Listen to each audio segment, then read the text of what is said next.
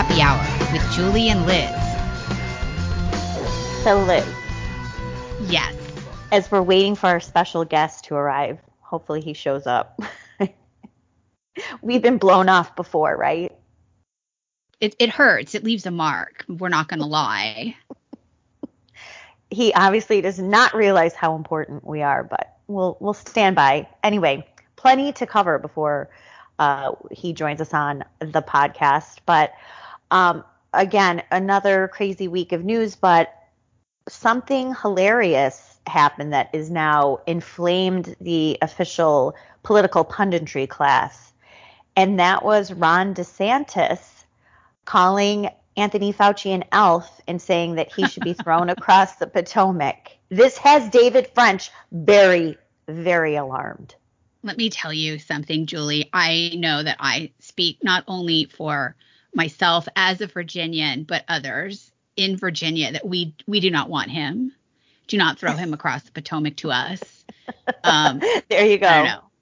We don't. We do not accept that energy here. So no, thank you. I thought it was pretty funny. It was a little more snarky than DeSantis usually is. But I enjoyed it. You know, did you enjoy it? I assume you enjoyed it. Of course I did. Of course I did. I mean, so how are we supposed to portray Anthony Fauci now that he is coming out denying that he ever wanted the country shut down against all evidence that we have recorded for history what he did, claiming that the lockdowns caused no negative impact on our kids, which every parent knows also is a complete lie. And now it seems even that little cabal is backtracking on vaccines. If you saw Politico this week now, which they were right. I mean, the Trump White House did try to push for quick authorization of the vaccines. It's not a lie. But they've been sort of trying to credit Joe Biden for this, and Joe Biden's tried to take credit for the vaccines. Now all of a sudden, you know, it's all Trump's fault. I think that's so funny. That's such a predictable maneuver, is that now that people have soured on the coronavirus as a whole, like, and everything associated with it, from the lockdowns to the maskings to the vaccines to the more vaccines to the you can't come in here without a vaccine and having children's lives ruined, now it's Trump's vaccine. But the funny thing is that it was always Trump's vaccine. But the minute Biden got into office, it was Biden's vaccine. And it was really Trump who, to his credit, and we don't give him a lot of credit here, but this run rare occasion, we're going to give Trump credit. And he made that happen so fast for the government machinery. Like, they never do anything that fast. We would have waited 5 years. If there was a Democrat president, we would have been locked down for 5 years while they were fucking around trying to make a vaccine in a kitchen. Right. So I give Trump credit for that. Do you think that the Trump, well, let's say, I don't want to say the Trump administration, because it's seemingly more and more as the books come out, Trump was just like an island unto himself and everybody else was basically like a treacherous son of a bitch. But I think Trump didn't predict the way the vaccine would be used as a control mechanism. You know, and I think he believed what they said about the virus because, again, you know, he's not a medical professional. That's my impression. I think he had no idea how it would be used as a control mechanism. What do you think? Well, yes, true. I mean, he didn't realize a lot of things related to this from the very beginning. And if there were no vaccines, the virus would be long gone. So we have that. Have that to thank Pfizer for. Well, speaking, do you know Joe Biden has a COVID again? Like, what is it when you get it again after you take Paxlovid?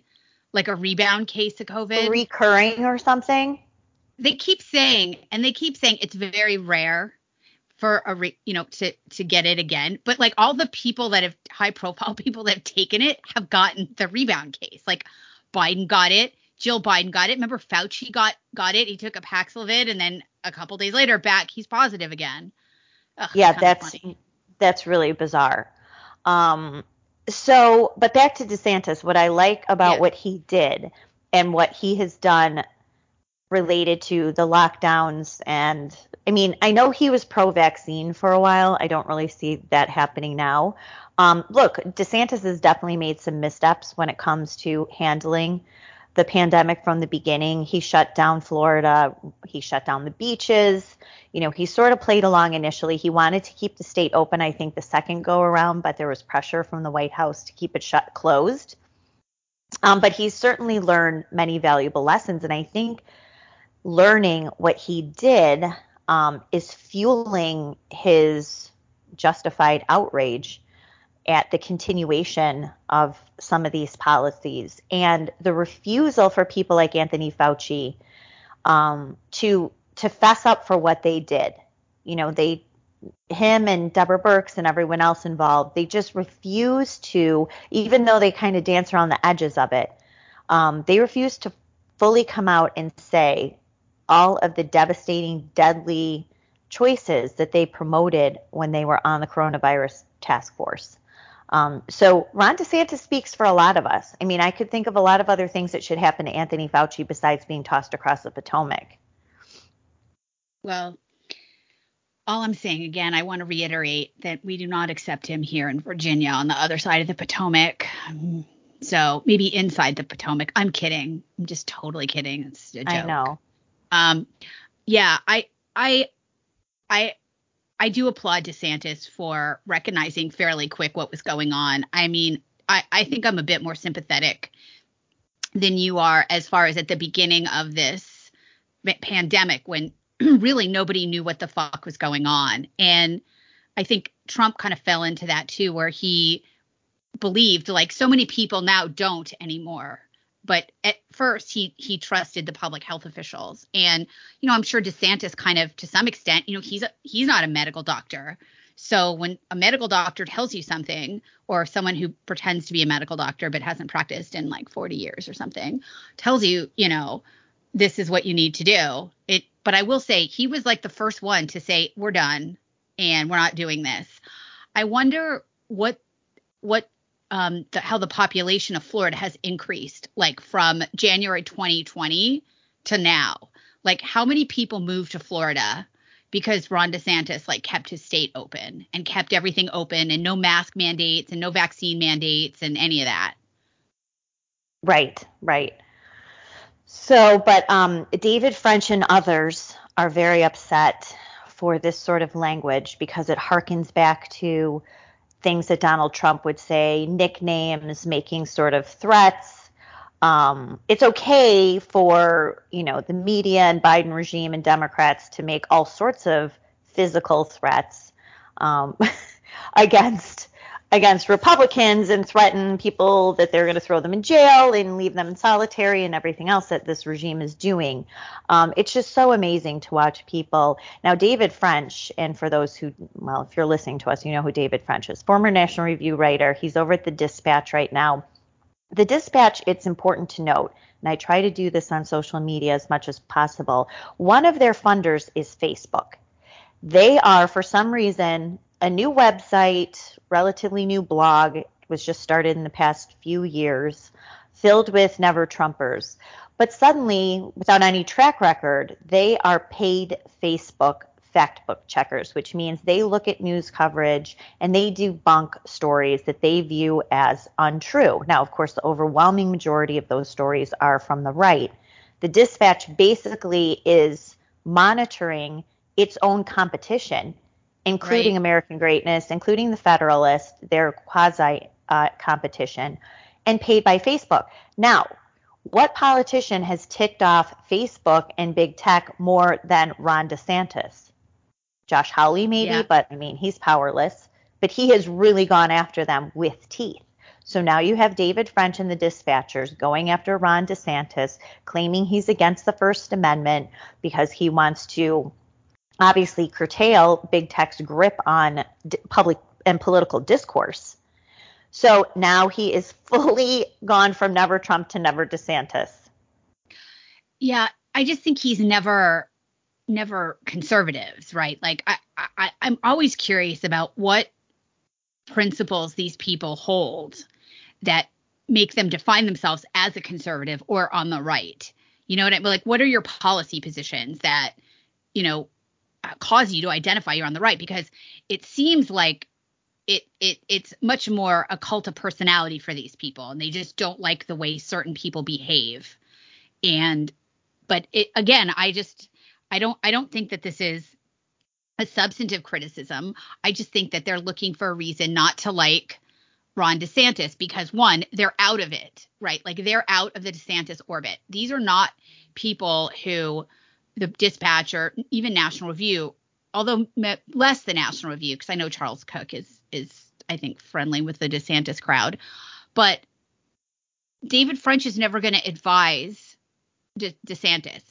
They're never going to have a position as, quote, authoritative as they have, or with as much power as they have with the left. And that's who they've aligned with Facebook, right? Because Facebook is just really, their job is to censor the news so people only hear about the things that they're supposed to hear about.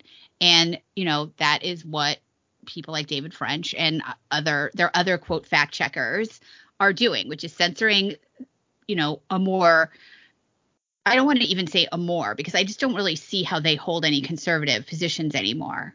But they are, stifling their competition and smashing out ideas before they gain traction, right? I mean, a lot of, if you look at David French and Dispatch on Facebook, it's all an outgrowth of what happened in 2016, which is that they didn't have somebody censoring as heavily, and there was a terrible accident, and that accident was Donald J. Trump.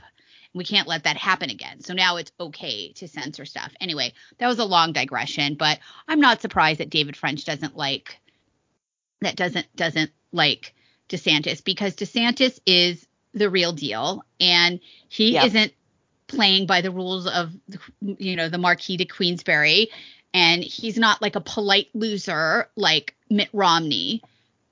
That's the kind of Democrat they like, which is one that's smooth between the legs, like a Ken doll. That's the Republican that they want in office. And a lot of Republicans are sick of those kind of Republicans. So good luck. Well, let's continue to riff on this while we wait for our podcast date. Who I don't think he's coming. I mean, my mascara is running down my face now. I feel like Am I wasting my lip gloss? I think you are. Don't put any more lip gloss on, Julie.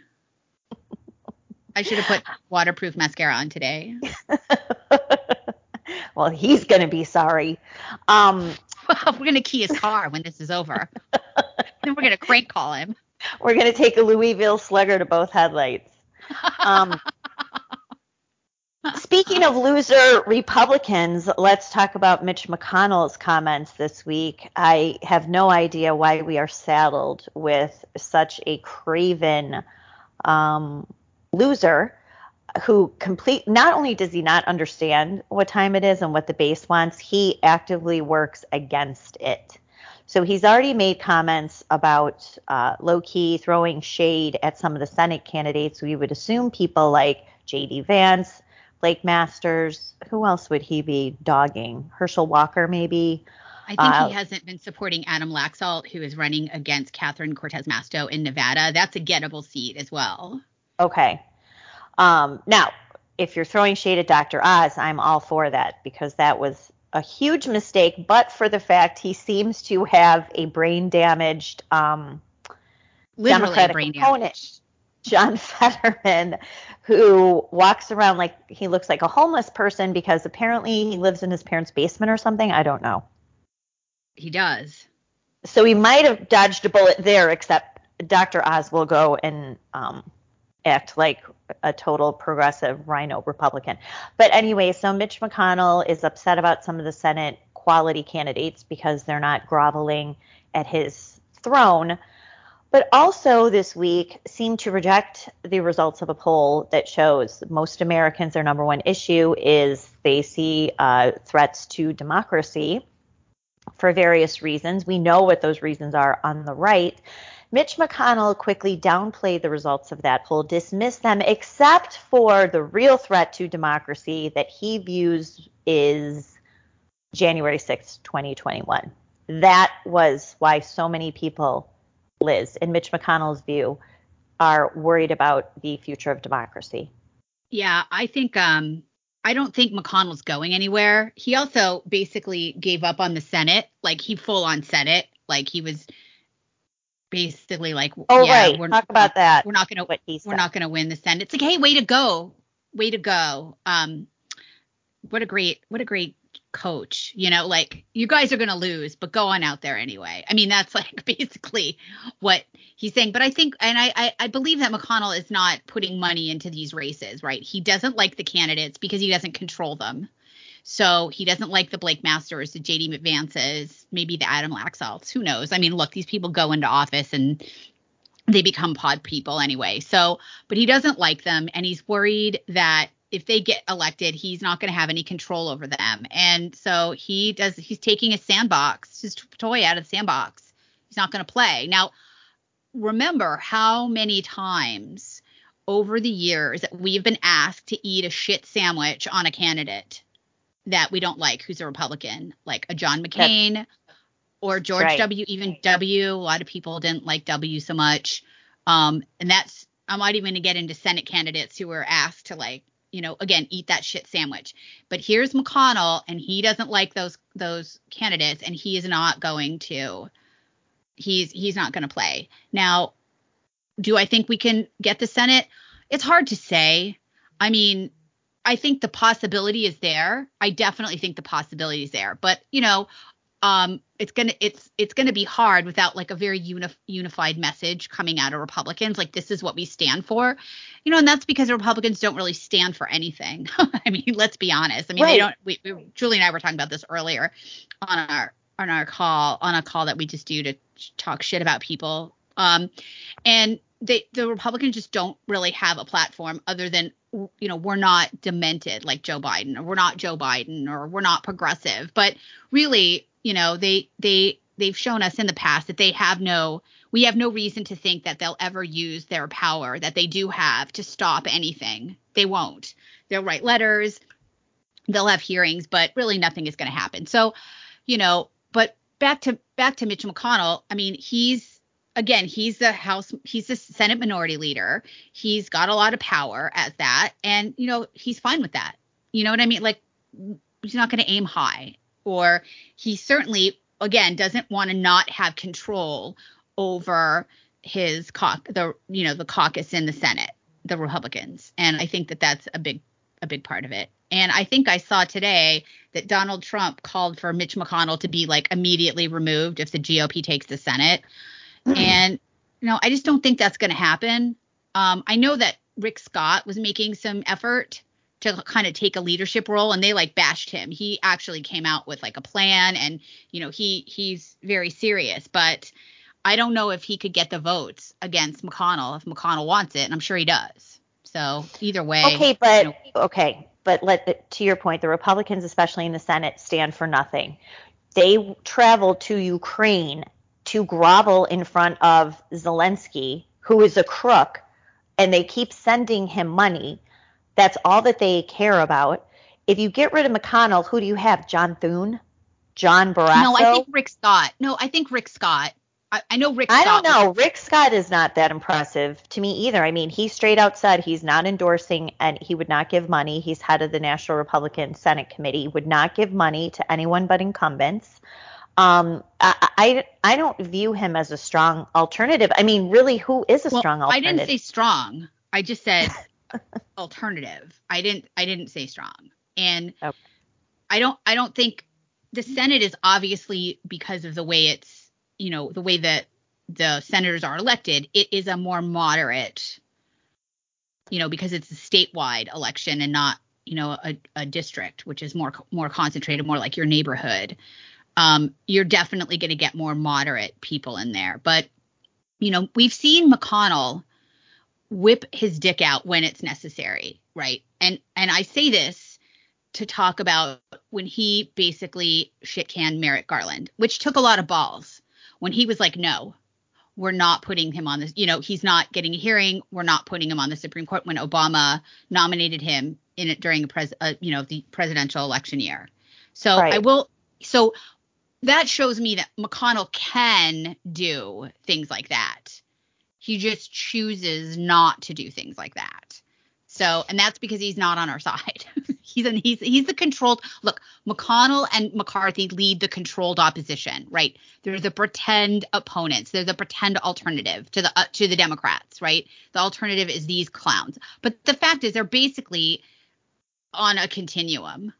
I mean, they're not interested in making the kind of changes that are necessary if we want to stop some of this crazy shit that our government is doing, especially with these bills that they're passing, this giant Leviathan that was just passed a couple weeks ago. What is it, like their deficit increasing reduction bill or some crap name that they gave it? It's got all kinds of shit in there. Nobody knows what it said when they voted on it because it was like 8,000 pages. Nobody had a chance to read it. So there's all kinds of crazy garbage in there. The Republicans didn't really fight it. And so, what are they, if they get power, how are they going to undo any of that? Well, they're not. They're not. They're not. And of course, the number one thing they need to do, which you and I talk about privately all the time, is completely dismantle the deep state, the administrative state, these nameless, faceless bureaucrats. Like, now who do we have to deal with? The National Archives Director, who is in a snit because Donald Trump, as the ex-president, did not turn over records that she demanded in her letter saying, we gave him 4 weeks to turn. Who are you, lady? Like, these are the evil forces at work, not necessarily the people in front of the camera like Merrick Garland, although he is too, Chris Wray, etc. It is the people behind the scenes who are wreaking havoc, and they need their budgets completely slashed, if not cut off entirely. Will even the tough-talking Republicans in the House, the people we really like and admire, will they come up with some kind of plan to do what needs to be done? And that is completely cut off the purse strings to these federal agencies actively working not just against Trump and Republicans, but half the country. That's where we're at. They're not going to do it. Look, you go back again to Trump, 2016. Trump gets in, he's elected. There's a Republican House and a Republican Senate. Paul Ryan and Mitch McConnell purposely refused to go into recess so that Trump could appoint people as a recess appointment. All right. And that meant they would hold the job for a year. And because, the Democrats promised to never let any of Trump's nominees ever get in unless they were secret deep staters, like Mattis or, any of these other clowns that got confirmed. Right. And so McConnell and McCarthy and, Paul Ryan conspired to prevent Trump from putting people in those jobs just for a year. They conspired against him. And again, we're all supposed to be in the same party. So those are the kinds of people that we're talking about now.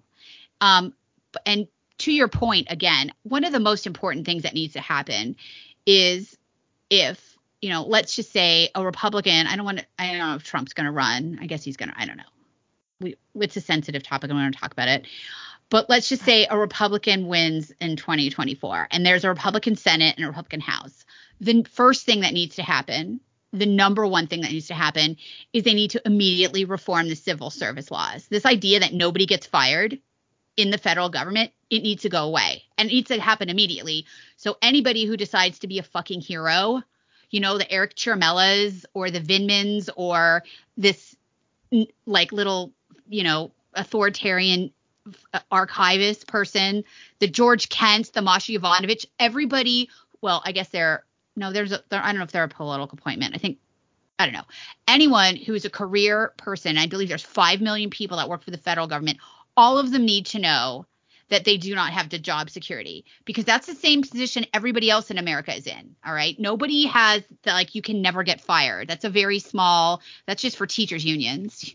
But most people will get fired if they do not do their job. And that is the first thing that has to happen, is that people need to know that if they slow walk something or they lose some documents or they never do what they're asked to do, that they can be fired for that. That has to happen. But again, when you have people like McConnell or Kevin McCarthy in power, they're not gonna go along with that. I mean, I just don't see it.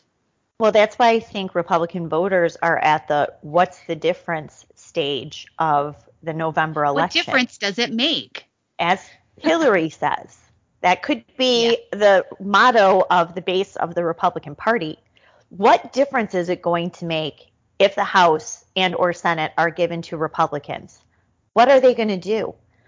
I mean, okay, you won't get bills like the Inflation Reduction Act. You won't get more climate bills. Maybe you will. I mean, it depends on the margin. They need a huge margin of victory. They need a 2010 size, what did Obama call it? Whooping? Shellacking. Shellacking. Okay. So they need, dozens, if not upwards. What did they win in 2010? 90 seats? Something No, crazy. but it was a lot. It was a lot. So they need a huge margin, right? Because you're still going to have enough of these squishy Republicans who are not going to go along with a very radical agenda to dismantle this administrative state, to pull back, cut off funding to the IRS. Now wants to hire, or is hiring allegedly 87,000 armed agents to rifle through all of your financial records and make you a criminal.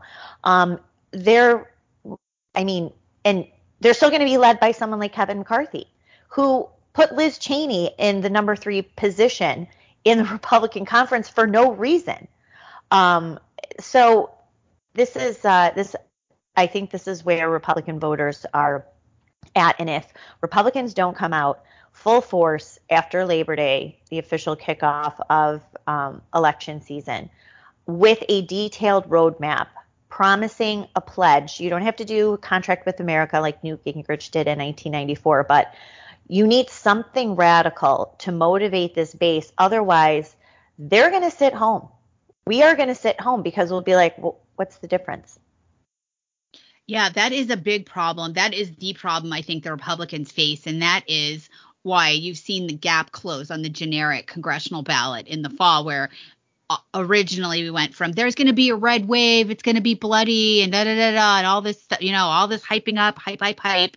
And some of the recent polling has shown that gap close. But the reason is that these people don't have a platform they're campaigning on. We just don't know what are they going to campaign on, or what actions are they campaigning on? And until these are all things that should have happened before the primaries. And then people who are running for office, and even people who were challenged incumbents who needed to be challenged, needed to be on the same page on this. They needed to be on the same page where they are certain what they're going to do and say, these are exactly the things I'm going to do. We're going to get in. We're not going to fund this. We're going to refuse to sign an omnibus. We're going to refuse to, we're going to refuse to appropriate. We're going to shut the government down. We're not hearing those kinds of things. So Liz, what's the point? Yes. Liz, breaking news. Our date is showing up. Apparently his car broke down, or his mom took away his credit card or something. Took away the keys to the car. So okay. We can loop him in. Do you want to give him another shot? Yeah, I will. We'll let me fetch him. Try it Go one fetch. more time. Make fetch happen. I'm making it happen.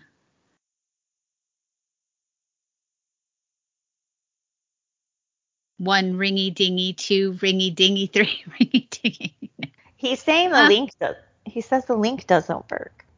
We didn't give him a link. We're calling him on Skype. What is it? Oh, here we go. Can you hear me? Yes.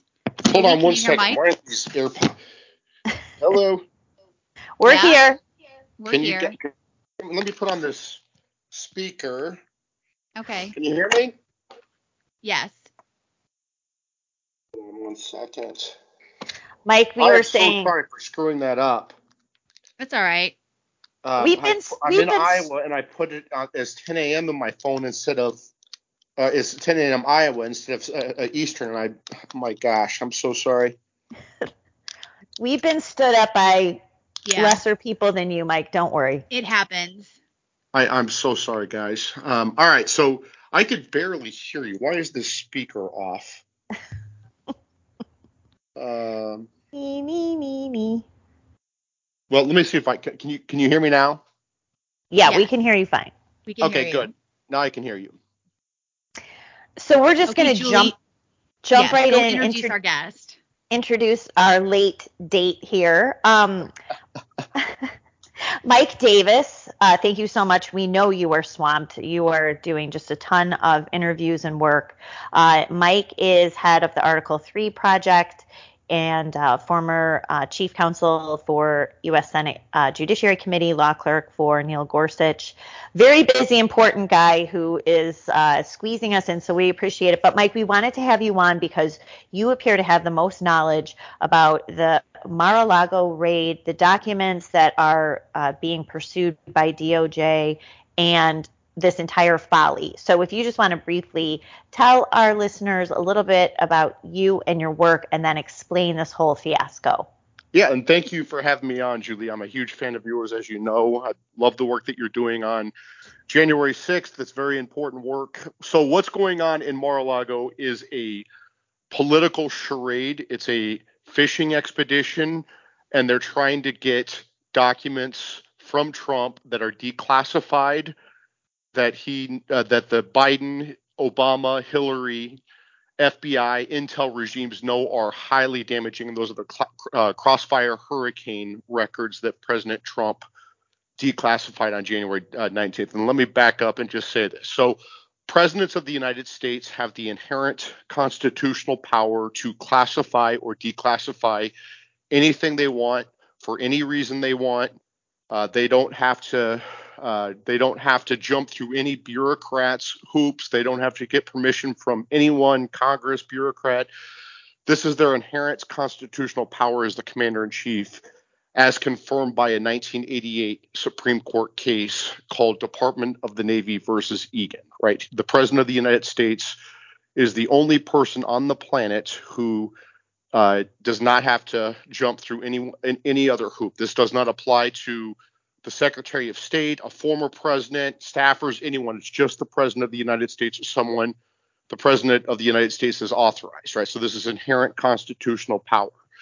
And the president also has the sole statutory power to make personal any presidential record he wants. And that's confirmed by a 2012 case by Judicial Watch and Tom Fitton against President Bill Clinton. There was this Obama judge who held that President Clinton could keep his audio tapes of his 8 years of the Clinton presidency in his sock drawer.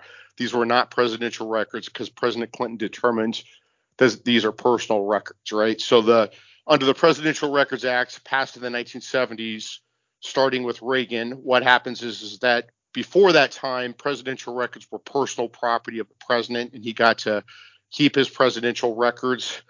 Since the Presidential Records Act, presidential records go to the archives, the bureaucrat of the archives, they categorize them, catalog them, and then they're almost certainly sent to the former president's library, where they keep them in the library. They're owned by the government, but the former president gets to keep them.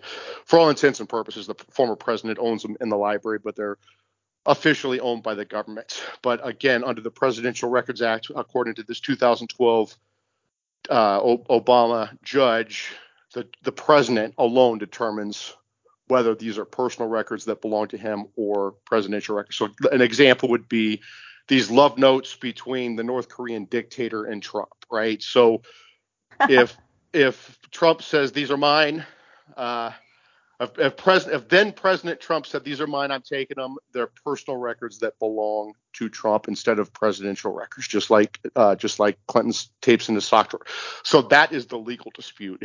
Is if you look at this home raid search warrant, on the face of it, they're looking at three potential crimes. One is the Espionage Act. Two is destruction, alteration, theft of government property. And three is obstruction of the investigations into both of those things. Well, as we discussed, number one, it is legally impossible for a president of the United States to violate the Espionage Act for the way he handles classified materials because of that Egan case, that 88 Egan case, where the president has the inherent constitutional power. And a good example of this is when in 2012, March of 2012, President Obama was meeting with the Russian president, our enemy, one of Vladimir's puppet presidents, and Obama got caught on the hot mic saying to this puppet Russian president, tell Vladimir essentially that Obama would have more negotiating room after the 2012 presidential election. That is highly classified information. It was relayed to our enemy. If anyone else other than the president or someone authorized by the president relayed that highly classified information to the Russian president, they could be charged with espionage. But because it was the president of the United States, he's allowed to do that, right?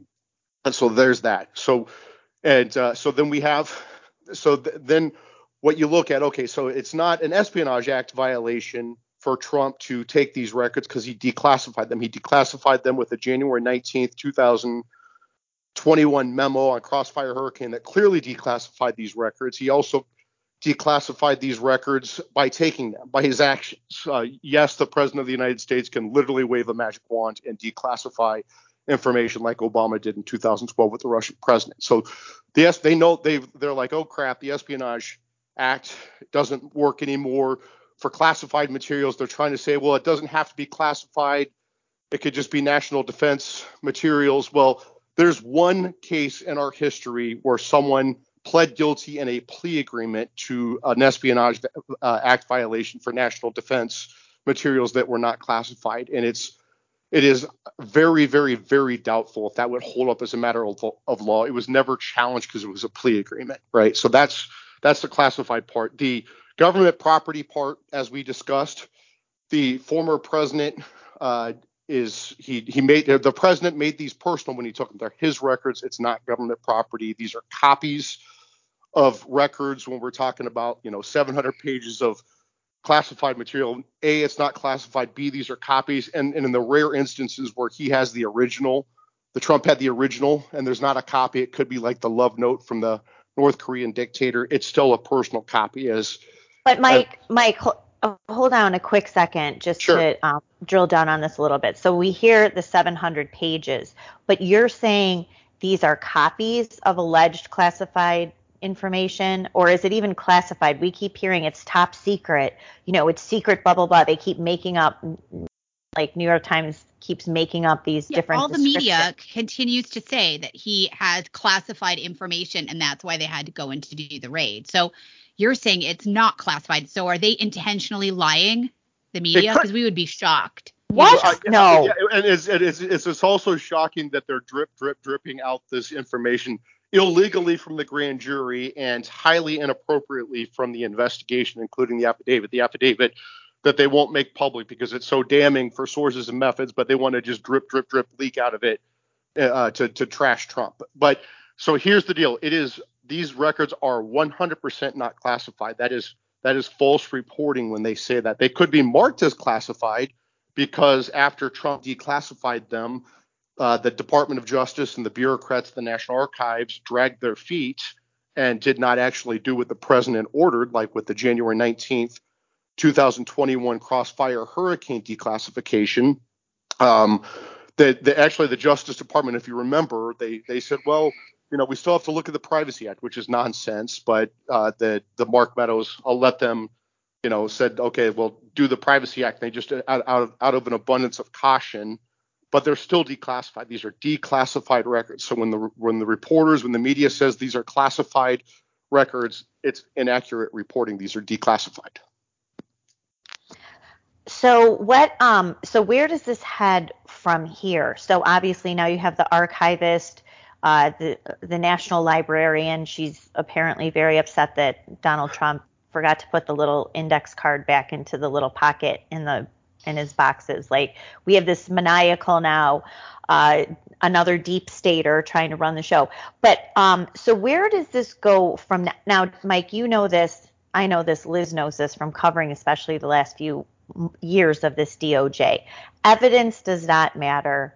right? Putting together a legitimate criminal case, presenting it to a DC grand jury, putting it before a normal grand jury or jury, putting it before these DC judges. None of that matters, right? You can make up anything and they are going to sign off on it. So what in your view, where do they go? They can drip out information, allegations about these documents, but really, where is this all headed in your view? I think when they did this raid, this was headed for an indictment of Trump. They thought that they had him nailed, but I don't think that they actually did their homework on the 2012 Obama or the 2012 Clinton case and the 1998 Egan case. And but at the end of the day, what they did here, this was an unprecedented, it's never happened, unnecessary. President Trump was cooperating and unlawful. And it was unlawful for the two reasons we discussed: constitutionally under Egan, statutorily under the 2012 case. Also, it was illegal because they went to a biased judge, this Judge Reinhardt. So this is a constitutional violation under the Fourth Amendment because they went to a biased judge, Bruce Reinhardt, who just recused from Trump's lawsuit versus Hillary Clinton on June 22nd because he has a 2017 Facebook post trashing Trump for his on his personal integrity. This guy is clearly biased. He should have recused under the U.S. Code 28 USC 455A, Canon 2 and Canon 2A of the judicial canons. So they have a clear problem. But look what they did here. So they did this unprecedented, unnecessary, and unlawful raid by going to this biased judge. They judge shops clearly because Merrick deliberated for weeks, he leaked out, before they went and got this warrant. So Trump has the nuclear documents, allegedly, which is just nonsense. And so this is really damaging. This is really dangerous that Trump had the launch codes in Mar-a-Lago. But we're going to wait 18 months to go get those launch codes from him. And then we're going to deliberate for weeks on whether to get a warrant. And then we're going to wait 3 days after we got our warrant from our biased judge to actually execute the warrant and go get the launch codes. It's just complete nonsense. This is a political charade. If you look at the raid inventory, number 2 says leather-bound documents. I am almost certain those are the Crossfire Hurricane documents that Trump had that he declassified and a copy of which he made personal. So he had every right to have those. I think those are the documents that they wanted because those Crossfire Hurricane documents are so damning to the Obama, Hillary, Biden, FBI, Intel regimes that they were willing to do this desperate measure to go get them. So what they could have done is they could have indicted President Trump. I think they realize now with the blowback from the raid that an indictment of Trump would be explosive. But who knows? They could still do it. We've seen, you've seen this, Julie, with January 6th, how bad their judgment is. They're willing to eviscerate 250 years of constitutional executive privilege going back to George Washington, where presidents can get candid advice from their advisors without worrying about being hauled before Congress or a grand jury. And that's exactly what the January 6th Kangaroo Commission is doing. They've done it to President Trump's White House Chief of Staff, Mark Meadows. They've done it to his trade director, Peter Navarro. They've done it to one of his top outside advisors, Steve Bannon. They've even done it to his White House counsel, Pat Cipollone. So this is a whole different ballgame with these leftists in the Biden Justice Department. This is not your grandparents or your parents' Democrat Party. These are hardcore leftists who will do anything they can to get power back, or to keep power and keep Trump out of power. So it's scary. These people don't care about trashing the system. I mean, they're trying to overthrow the system. So things like presidential executive privilege or any of these other traditions or long-standing rules that we have that govern this, they don't care about throwing that out.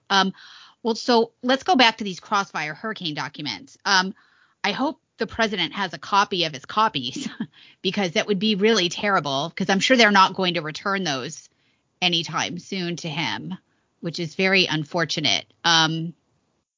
Do you see any further action on this? I mean, how does this resolve itself? Like, are they reviewing the documents? Are they making determinations of what they can give back to him?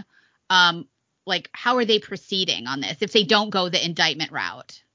Well, I mean, we saw with Hillary Clinton with her illegal home server with the most highly classified material imaginable that was hacked by the foreign governments. Maybe they gave these documents to Hillary for her to file them, which is, she's proven that she's very good at obstructing justice and destroying government records. So she's the perfect person to hand these over to handle them. But, I don't know. I mean, that's a good question. Trump has filed a motion. What needs to happen is there needs to be a Rule 41G motion to get back the records. And I was just thinking that, Mike. I was just going to say that. I'm sorry? I was just going to say that. I'm so glad you mentioned that. Well, as you know, Julie, under Rule 14, under 41G, it's under the 41G of the Federal Rules of Criminal Procedure. Exactly. When you file that motion, you can tee up all these legal arguments that we're discussing. And any other legal argument you can make, that President Trump had the constitutional power to declassify anything you wanted. He had the statutory power to make a copy or to take a copy as personal instead of a presidential record. He has the constitutional right to not have his home raided based upon a biased judge, Judge Reinhart. Judge Reinhart should have recused. There's also another piece in the Wall Street Journal by David Rivkin that was very good that talked about, separate from the legal arguments that I've been making, that David Rivkin made the argument that under the Presidential Records Act, it doesn't matter if former presidents have classified materials. The Presidential Records Act contemplates that they have classified materials. And that's why Congress gave former presidents federally funded staff with security clearances for the staff and for the former president, diplomatic passports.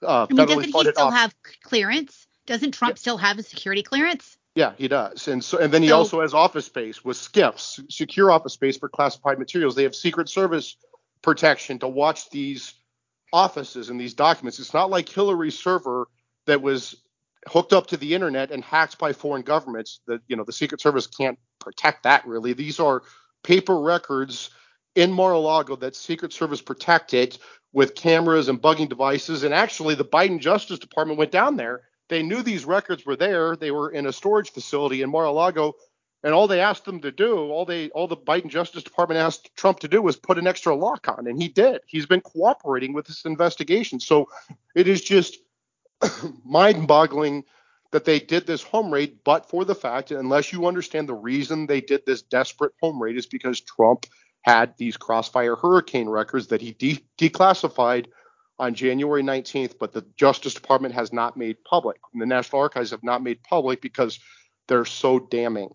Well, I think, and I know you've got to run, but what's frustrating about the Crossfire hurricane whole debacle is why, if they declassified it late, Trump ordered, I think even in October of 2020, to declassify when John Ratcliffe was DNI, head of the intelligence community. If you have these documents that are incriminating or even publicly damaging to the people involved, why aren't they in the public venue? Why have they not been released? Why are they still in a box? And the American people, especially people on Trump's side, haven't seen it. I agree. They should have made them public. Now, remember what happened according to the reporting is Trump declassified them, like you said. He did it via Twitter. He did it publicly. He finally did it through a memo. And again, as president, he can do it however he wants. He can literally wave a magic wand, right? But he did it the right way on the second to last day on January 19th. It was through a memo.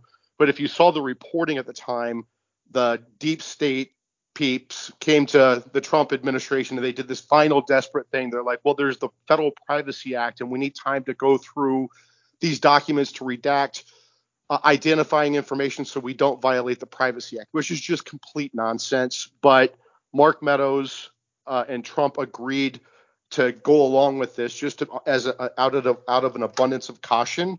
And then Trump left office, and then the archives and the Justice Department never did it. They never followed through. That was just their way of not getting it done, not making it public, right? So Trump still should have publicly released them because he had the non-classified private copy, his personal copy of these records, and so he should have made them public. But I think he was just being, I think he was being extra cautious here. Trump. Yeah, well, I think he was being extra cautious here, and he he got burned. Right now, they've gone down and raided his records under the pretext that he had nuclear documents and all this other nonsense, and they got back what they wanted. Wow. Well, Mike, thank you for joining us. We I know also. Oh, go on, Julie. If you have Go something. ahead. I have plenty No, of I was time. just going to wrap Go up ahead. because I know Mike's got a hard out. Yes. I'm sorry, you broke up. Go ahead. Oh, well, I was just going to wrap up because I know you have a hard out, you told us, so we don't want to keep you. And we want to thank you so much. Where can people find you? Tell our listeners. I apologize. It's article3project.org, article number 3project.org, and it's at article3project on Getter, Twitter, Truth, and my personal is MRDDMIA, which is my initials in Des Moines, Iowa. And thank you very much, ladies, for having me on, and I apologize for the delay getting on, but it was great talking with you. All right. Thanks, Mike. Oh, thank you. Bye. Thanks, Mike. All right. So that was very interesting, but that kind of makes sense. I mean, it's not hard to believe that they would raid Trump just to see what sort of dirt he got on them. You know, I mean, I think that's plausible. What do you think? I mean, I think it's totally plausible, but again, speaks to what Mike just said is, Team Trump being overly cautious. If these are damning documents and they're not classified or he declassified them, why haven't we seen them? Like, that's the overriding frustration with how Team Trump operates. We also have been told, Liz, as you know, that there's surveillance video, security video from inside Mar-a-Lago that shows this raid, that Trump has it, and he and others are threatening to release it. Well, release it. Like, I know. Why do we continue to play by rules that are completely gone on the other side? They're not playing by the rules. They never had. They are torching the rules. They're torching the law in real time. Release the videos then. Release the videos from the Capitol. Republicans in Congress have that surveillance video. Release it. They also have the video of stupid Stephen Colbert's team threatening Republican members of Congress, banging on doors, being inside the Capitol after hours, being arrested. They have that video. Release it. What are we doing? I mean, it's not point. It's not like we're even playing with one hand tied behind our back. Both hands are tied, legs are shackled like Peter Navarro, and we have a blindfold on. And you've got Merrick Garland and everyone else sitting there. They must be laughing their asses off every day. Of course they are. Look, they were always knew that this was the play that they were going to use, which is namely that Trump went in there. He didn't have a lot of people around him that knew the system. These people know, they know the system because they own it. Trump didn't know that. So he thinks he's playing on a fair playing field, right? In his mind, the idea that he would ask somebody that I guess theoretically works for him, although they work for the government, wouldn't execute on, something that he tells them to do. That's a foreign idea. So, of course, I mean, I don't know if Trump and Meadows didn't talk to a lawyer like the OIG or no, I don't know if it's OIG, not that office, but if he didn't speak to the Office of Legal Counsel or Pat Cipollone or some other lawyer and say, hey, what's with this Privacy Act spiel we're getting about why we can't declassify this stuff or why it's being held up? Them knowing that, of course, no one's going to hold them accountable if they don't declassify it because Trump's going to be in office for like 12 more hours, if it's January 19th, 2021, when this I know. started. What is that? What? Right. Well, look, it's expected. And he should have said, you can shove the Privacy Act up your fucking ass. But he didn't do that. They didn't do that because, again, nobody around them seems to know the game. You know what I mean? They don't understand the game that's going on. And they don't understand that he's playing by one rule and that his opponent that's left is playing by another. So, it's again, it's more of the same. And I agree with you. I think how many times did we hear Trump say, even before January, that he was declassifying these documents? And people were wondering, why don't you just declassify these documents, right? About all the secret, all of this stuff going on at the DOJ and the FBI.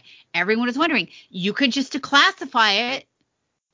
You could just declassify it, and it really never happened. And then even when he did declassify it, so it never happened. It was way too late. 2 days before. I mean, what is the point of this?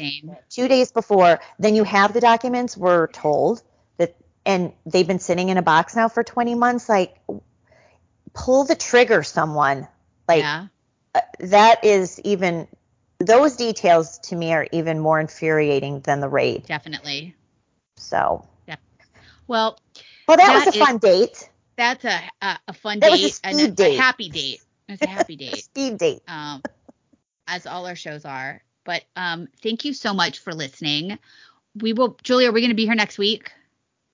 We are going to be here next week. Yes. I think I'm good too. So we will be here next week. So tune in. And if you haven't subscribed to our podcast, Happy Hour with Julie and Liz, on iTunes, and rate us 5 stars, of course. And I'm happy to say we will be here and see you next week. Thanks for listening to Happy Hour with Julie and Liz. We'll see you next week.